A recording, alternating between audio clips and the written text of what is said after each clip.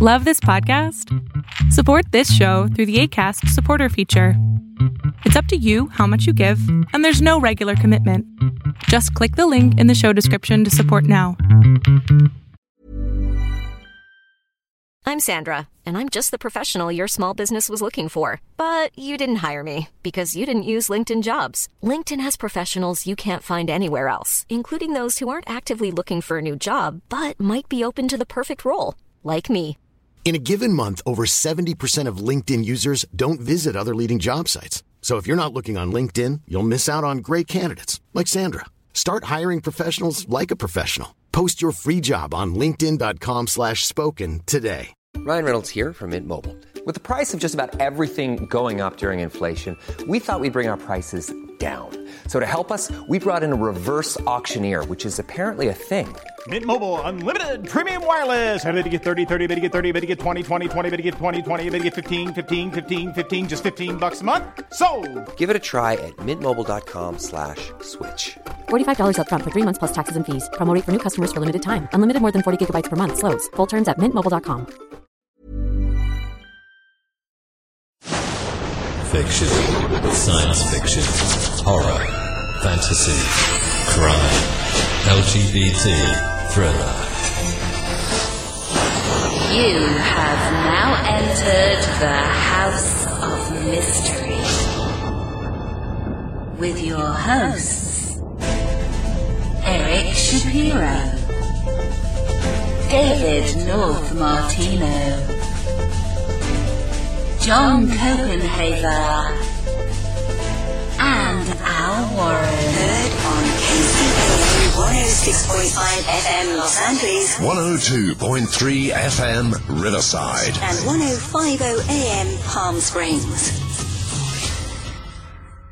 You're back in the House of Mystery, and we are at the interview part of the show.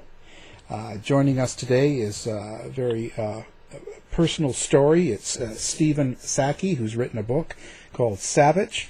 It's a journey through the opiate epidemic. So thank you for being here. Thank you for having me.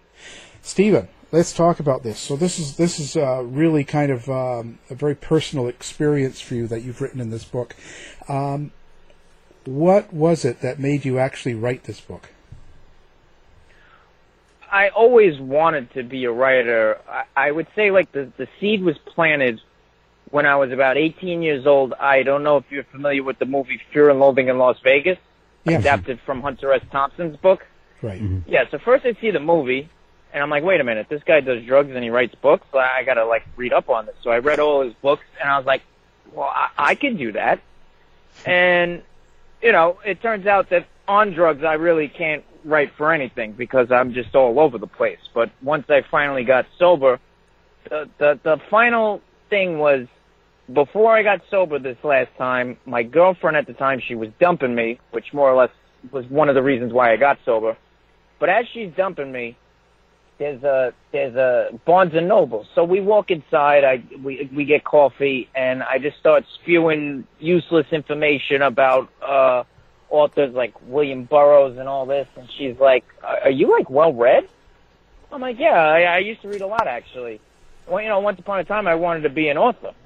And then I said, "Hey, I'll tell you what, if I become a best-selling author, will you take me back?" She's like, "Oh yeah, of course." She didn't, but you know, I wrote the book anyway. Well, I imagine you might replace her with some other one, so I think you'll be all right. Yeah, maybe. We'll see. We'll see.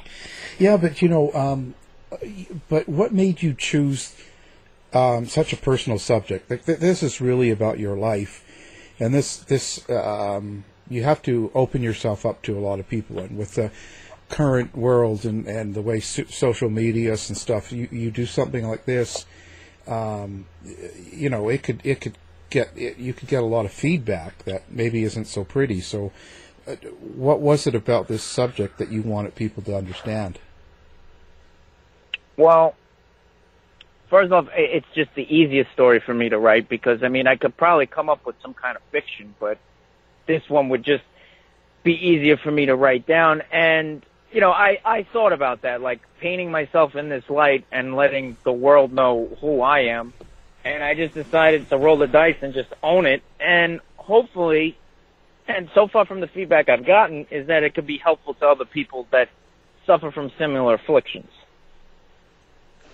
And to say you were an open book in this one is quite an understatement. You didn't really you were pretty much put everything on the table. I mean, you even admitted to, like we were talking before, liking NSYNC. So honesty obviously is not going to be an issue for you. And there's this quote that really struck me. You said that there was something poisonous in my soul that ran deep. You mind expanding upon that one a little bit? Like, what did you mean by that? Well, I mean, I was a pretty troubled kid. I mean, I'd be listening to Black Sabbath and almost worshiping Satan. Like, I really didn't have any moral lines that I wasn't willing to cross, like, at all. If you had something I wanted, I took it, and I didn't question it. So there's just like this mischievous entity, more or less, inside me, and it's still kind of there a little bit, just not so much. I'm mischievous. You know what I mean? Yeah, you're kind of born with, well, you know, I guess us New Yorkers, we're mischievous to begin with, but, you know, I think that's, you say it was kind of in you, but, you know, the image of drug users, what I think most people have, and then what you are, your actual background is probably actually vastly different. Like, you didn't really come from a bad family or anything like that, what I think most people would probably think drug users are, right? Yeah, no, I like I said in the book, I looked like a GQ magazine model. Ashton Kutcher, right? I think was the one that you pointed out. Oh yeah. Well, this book seems to really cover your journey through the opioids and the whole epidemic and stuff. What do you think people in mainstream society that don't really, they're not having this issue, or they're not part of this, they just see it on the news, what do you think everyone gets wrong about it? Well, I'm not so sure that there's nobody that's attached to it at all. I feel like everybody has at least one family member or one close friend that they grew up with that got into it. And one thing that people get wrong is that, I mean, maybe I am, but most of us aren't really inherently bad people. We didn't wake up one day and say, I want to be addicted to this. In fact, a lot of us, if we would have known that because a lot of us started, at least in my neighborhood, we started on pills. If we knew that it was practically synthetic heroin, we probably wouldn't have done it. We would have just stuck to the other stuff. Right. Yeah. Is there a point when, like, because you're a young guy, you're out there having a good time, you're partying and you're drinking and you're doing drugs and stuff. When was the point that what was it in your life that made you go, oh my God, I've got a problem? Well, I always knew I had a problem. I really wasn't in denial about that. I just didn't care. It wasn't until this last time when I got sober that I really started to care. I lost a good girlfriend, and then 2 days after she left me, I showed up to my niece's birthday party. She's 10, and I was a disaster. And I dropped a bag of heroin, but in my cousin's driveway, and it was wrapped with something with my name on it. So there was no, like, plausible deniability. It's like I'm such a mess that I love those girls more than anything, and I can't even get it together to show up to their birthday party, like, straight. And then a couple days after that, I tried, all right, I'll just drink. I got drunk. I hit on some guy's girlfriend right in front of him. He punched me in the face, and it's just like, all right, that's it. I just cannot do this safely anymore. So what did you find yourself doing on drugs, let's say, that you kind of felt out of control when you look back on? I would start fights a lot. And I'm not even like some big tough guy, you know. I'm pretty skinny, but like I would always just, if someone just said something in a way to me that I didn't like, I'd start a fight with them. I'd always be looking to steal something. Yeah. and I was very irritable. Like, people would just try and be nice to me, and I would just start an argument over nothing. There's a lot of moments through writing it where I was just, like, cringing, like, I can't believe I used to think that way. Yeah, that's kind of where the title of your book comes in, Savage. It takes on multiple meanings, how you were savage and kind of in the way that you were just explaining. And in the book, you know, to feed your drug habit, you got to get money, obviously, and you got to keep getting it. And you were coming up with a ridiculous amount of pretty actually smart schemes. I mean, they were pretty lowly, but they were smart nonetheless. So, I mean, what do you think was the worst thing that you ever did on drugs? Well, probably the worst thing I ever did was stealing from my mother. But when you talk about the creative things, I think of the Restaurant Bandit chapter, where I would dress up as a maitre d' in a shirt and tie, and I would walk up to tables in a restaurant if there was no servers paying attention. I'd make sure that I would hang out by the bar a little bit. I'd scope out the place, and if I saw someone paying in cash, I'd walk up to the table and be like, "How was everything tonight, folks?" "Good. Do you need any change?" They'd be like, "Oh, no, it is all yours." And, you know, I walk out with it. And I did this for 6 months straight, Sunday through Saturday. I feel like Governor Cuomo now, just holding the restaurant industry completely hostage. Because I was on the news, they were looking for me. I was more of a mystery to them than D.B. Cooper. Luckily, this was like 12 years ago, so the statute of limitations are over. I looked into it. I got away with it scot-free. Wow. That's crazy. Yeah. And you also might be the kind of like the luckiest son of a bitch on earth. The dumbest, but definitely the luckiest also at the same time with some of the stuff that you had. I mean, I think the one thing was when you were running from the cops, you jumped onto subway rails and was between cars or underneath cars, and you didn't electrocute yourself. You know? I went under the train. Yeah, go into that story a little bit.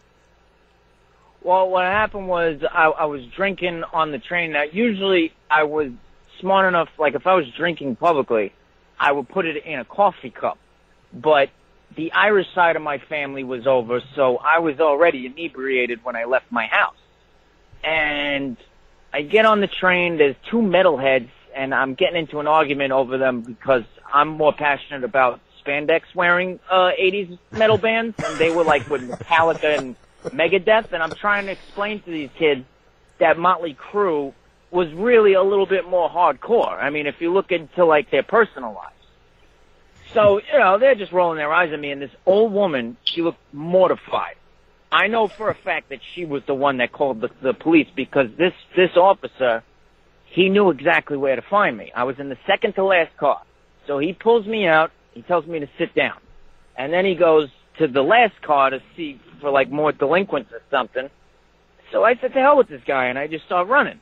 But then there was another cop at the other exit, and he's just waving at me, thinking he's cute.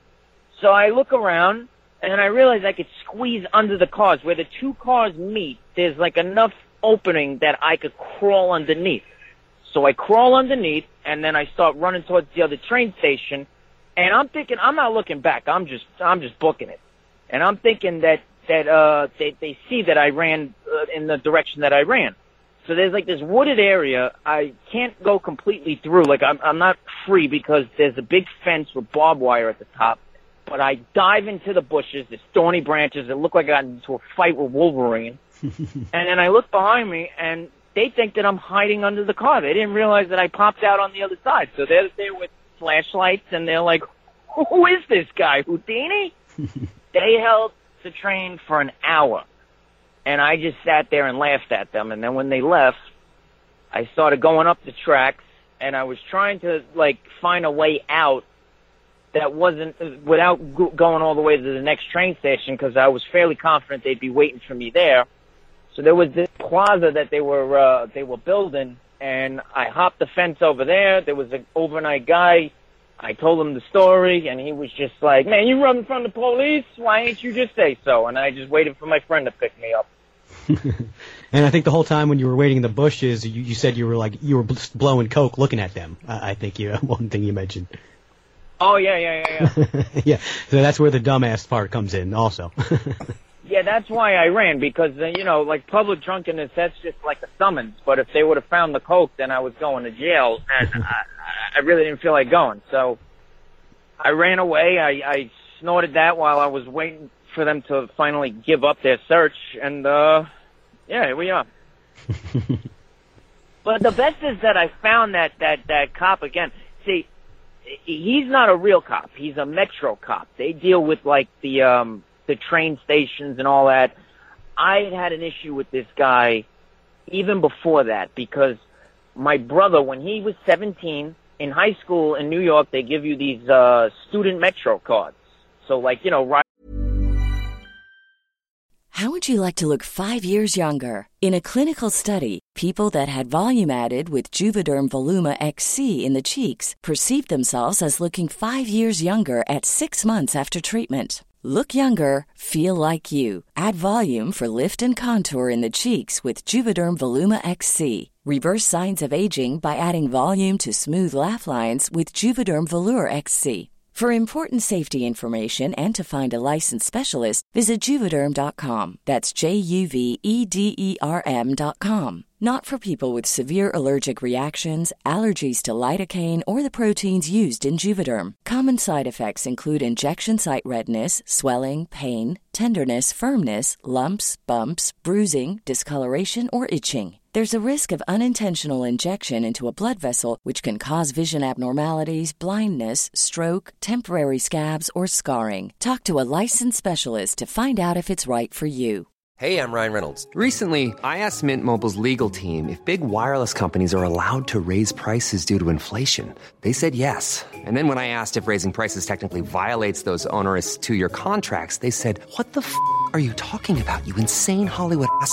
So to recap, we're cutting the price of Mint Unlimited from $30 a month to just $15 a month. Give it a try at mintmobile.com/switch. $45 up front for 3 months plus taxes and fees. Promo rate for new customers for limited time. Unlimited more than 40 gigabytes per month. Slows full terms at mintmobile.com. Now's the time to save 30% on wedding jewelry, only on BlueNile.com. Make sure your wedding ring is the one with your pick of diamond and lab-grown diamond bands, all hand-finished and graded for excellence. Or surprise her with something blue she'll love for life, like a stunning pair of sapphire earrings. Blue Nile's jewelry experts are available 24/7 to help, from fit questions to style advice. Right now, get up to 30% off at BlueNile.com. BlueNile.com. I'm Sandra, and I'm just the professional your small business was looking for. But you didn't hire me because you didn't use LinkedIn Jobs. LinkedIn has professionals you can't find anywhere else, including those who aren't actively looking for a new job, but might be open to the perfect role, like me.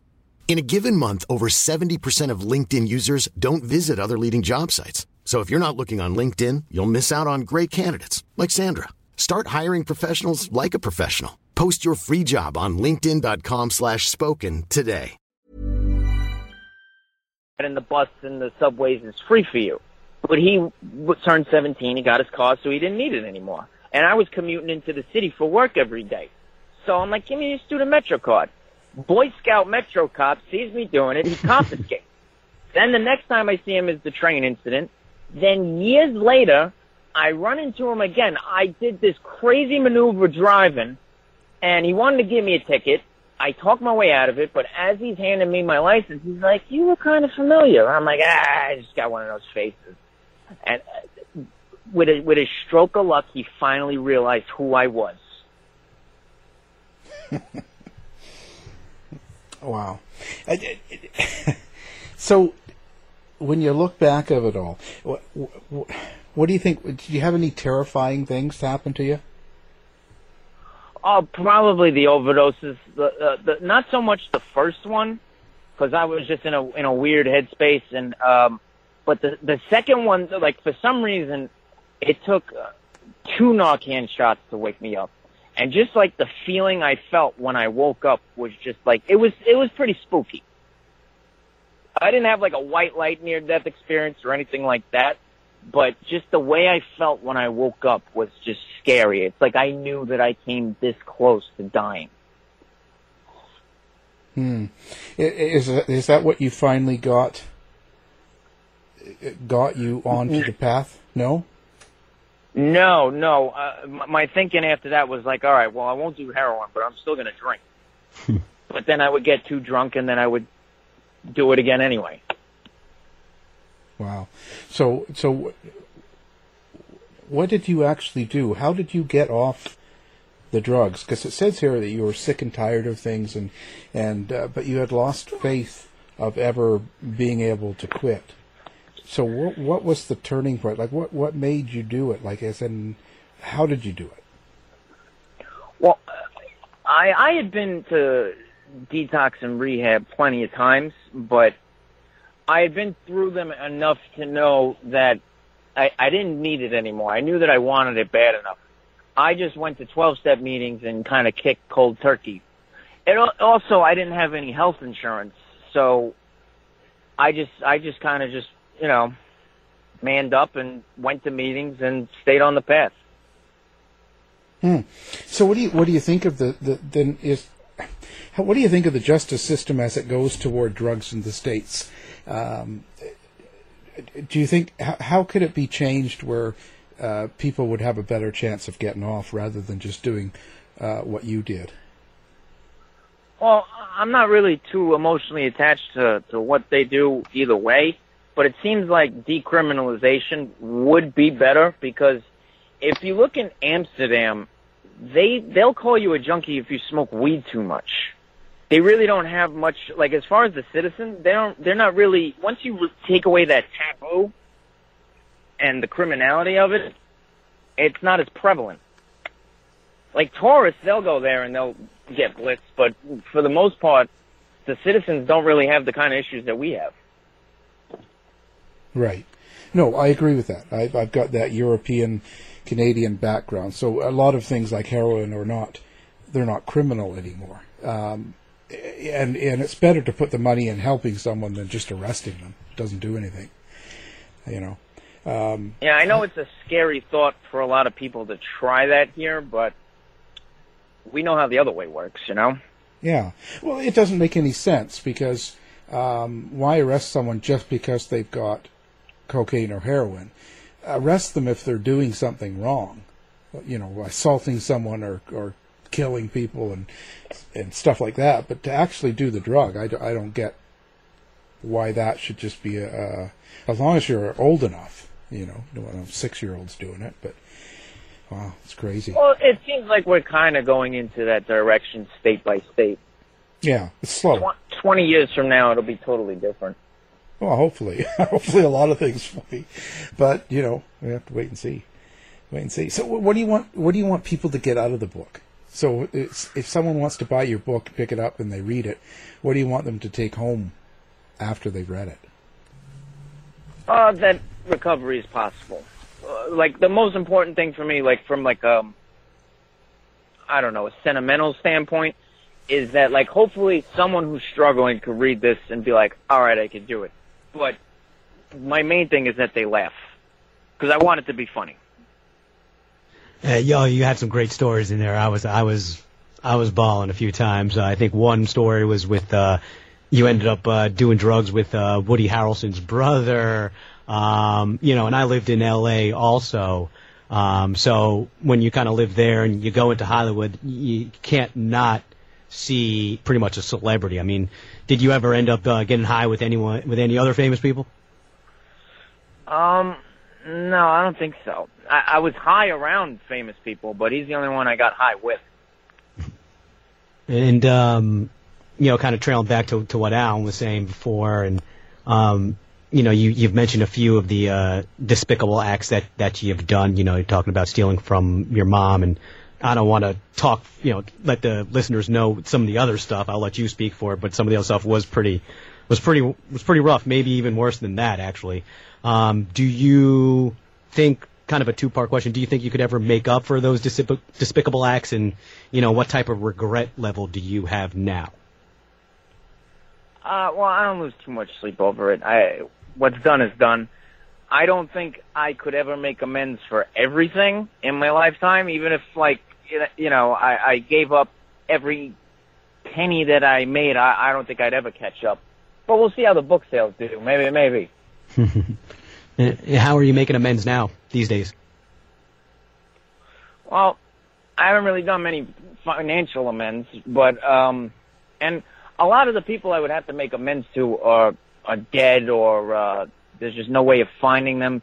So my thing is, once I could afford to make some financial amends, I'm probably going to donate it to a children's hospital, because adults don't really deserve anything.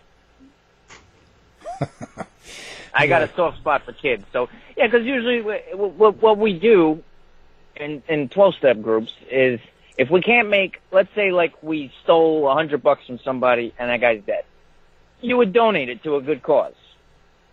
St. Jude's Children's Hospital, that's where I would put it. Because I love kids. Wow. Kids and animals. The innocent. and hopefully you don't have any out there with all the drugs that you've done. Hopefully, there are some nights I'm sure you don't remember. Oh, no, I would know.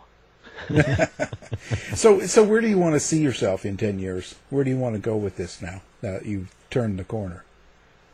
Well, I once explored stand-up comedy a few years ago, and now that I understand how the creative process really works, because I was mostly winging it.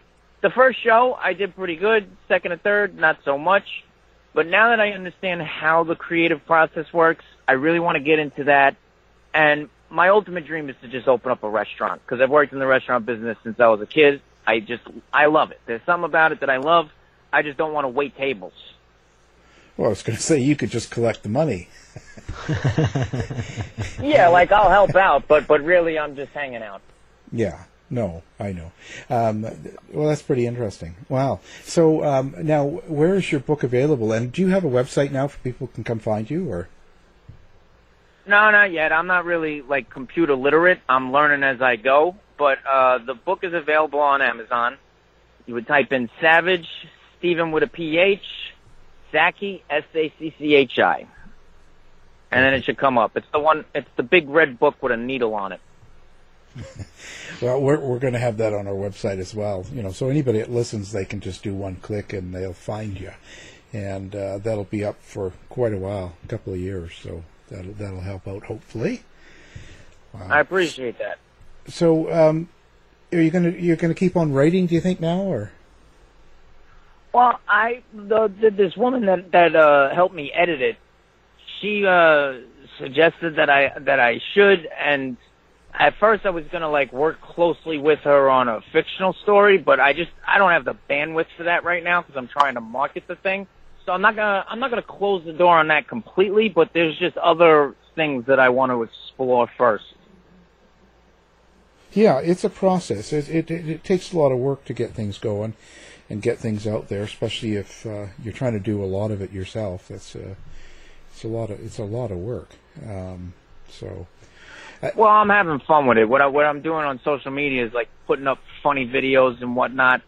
In fact, today I just went to the city because I wanted to get a purple suit so I could dress up like the Joker and do all kinds of crazy Joker skits.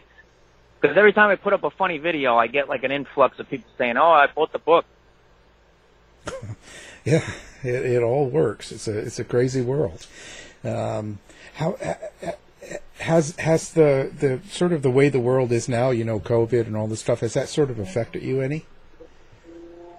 Not really. I mean, to tell you the truth, this and don't take this as me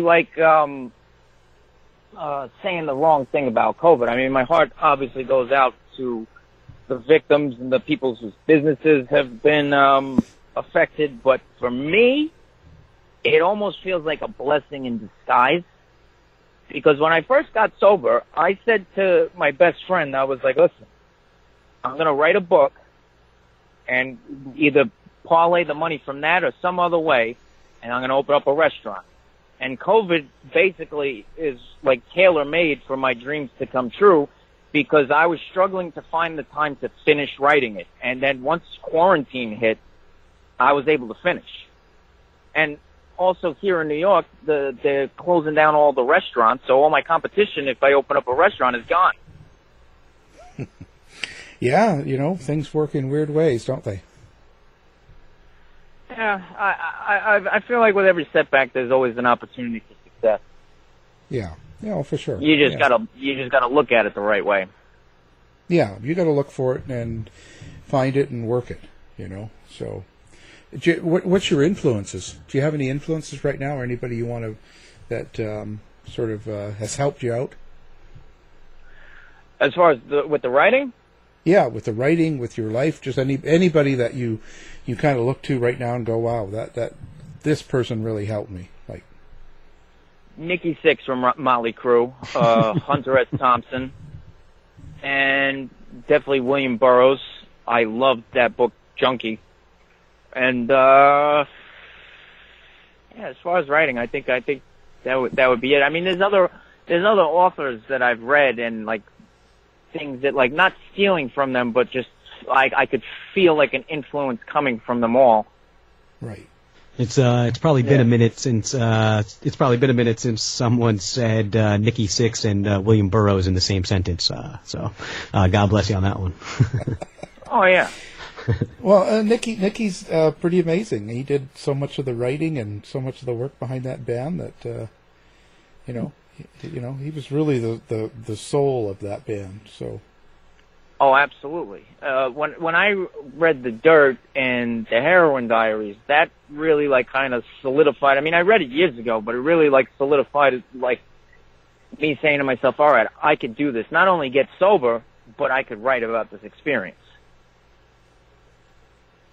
Yeah, it's pretty amazing. Well, this has been an interesting conversation, and I'm glad you had the time to talk to us. The book we're talking about is Savage. It's a journey through the opioid epidemic, and the guest has been Stephen Sacchi. Thank you for being here, Steve. Thanks for having me. To find out more about our show, guests, or to listen to past shows from our archive, please go to www.houseofmysteryradio.com. Show's over for now. Was it as good for you as it was for me? Well, good night. This has been a production of Something Weird Media. I'll be back. Acast powers the world's best podcasts. Here's a show that we recommend. The Real Housewives is a guilty pleasure for most, but if you're looking to not feel guilty about that pleasure, tune in to Everything Iconic with me, Danny Pellegrino, where I break down all the messy moments and behind-the-scenes antics of Bravo's popular franchise. And on Everything Iconic, I also interview celebrity guests like Kelly Ripa, Keke Palmer, Drew Barrymore, Cameron Diaz, and more about their guilty pleasures, their past work, and so much more. So if you're pop culture obsessed and find yourself watching way too much reality TV like me, tune into Everything Iconic with Danny Pellegrino, wherever you listen to podcasts. Acast helps creators launch, grow, and monetize their podcasts everywhere. Acast.com. You've been listening to the House of Mystery radio show. To find out more about our guests, hosts, or shows, go to www.houseofmystery.com. Show's over for now. Was it as good for you as it was for me? Well, good night. This has been a production of Something Weird Media. I'll be back.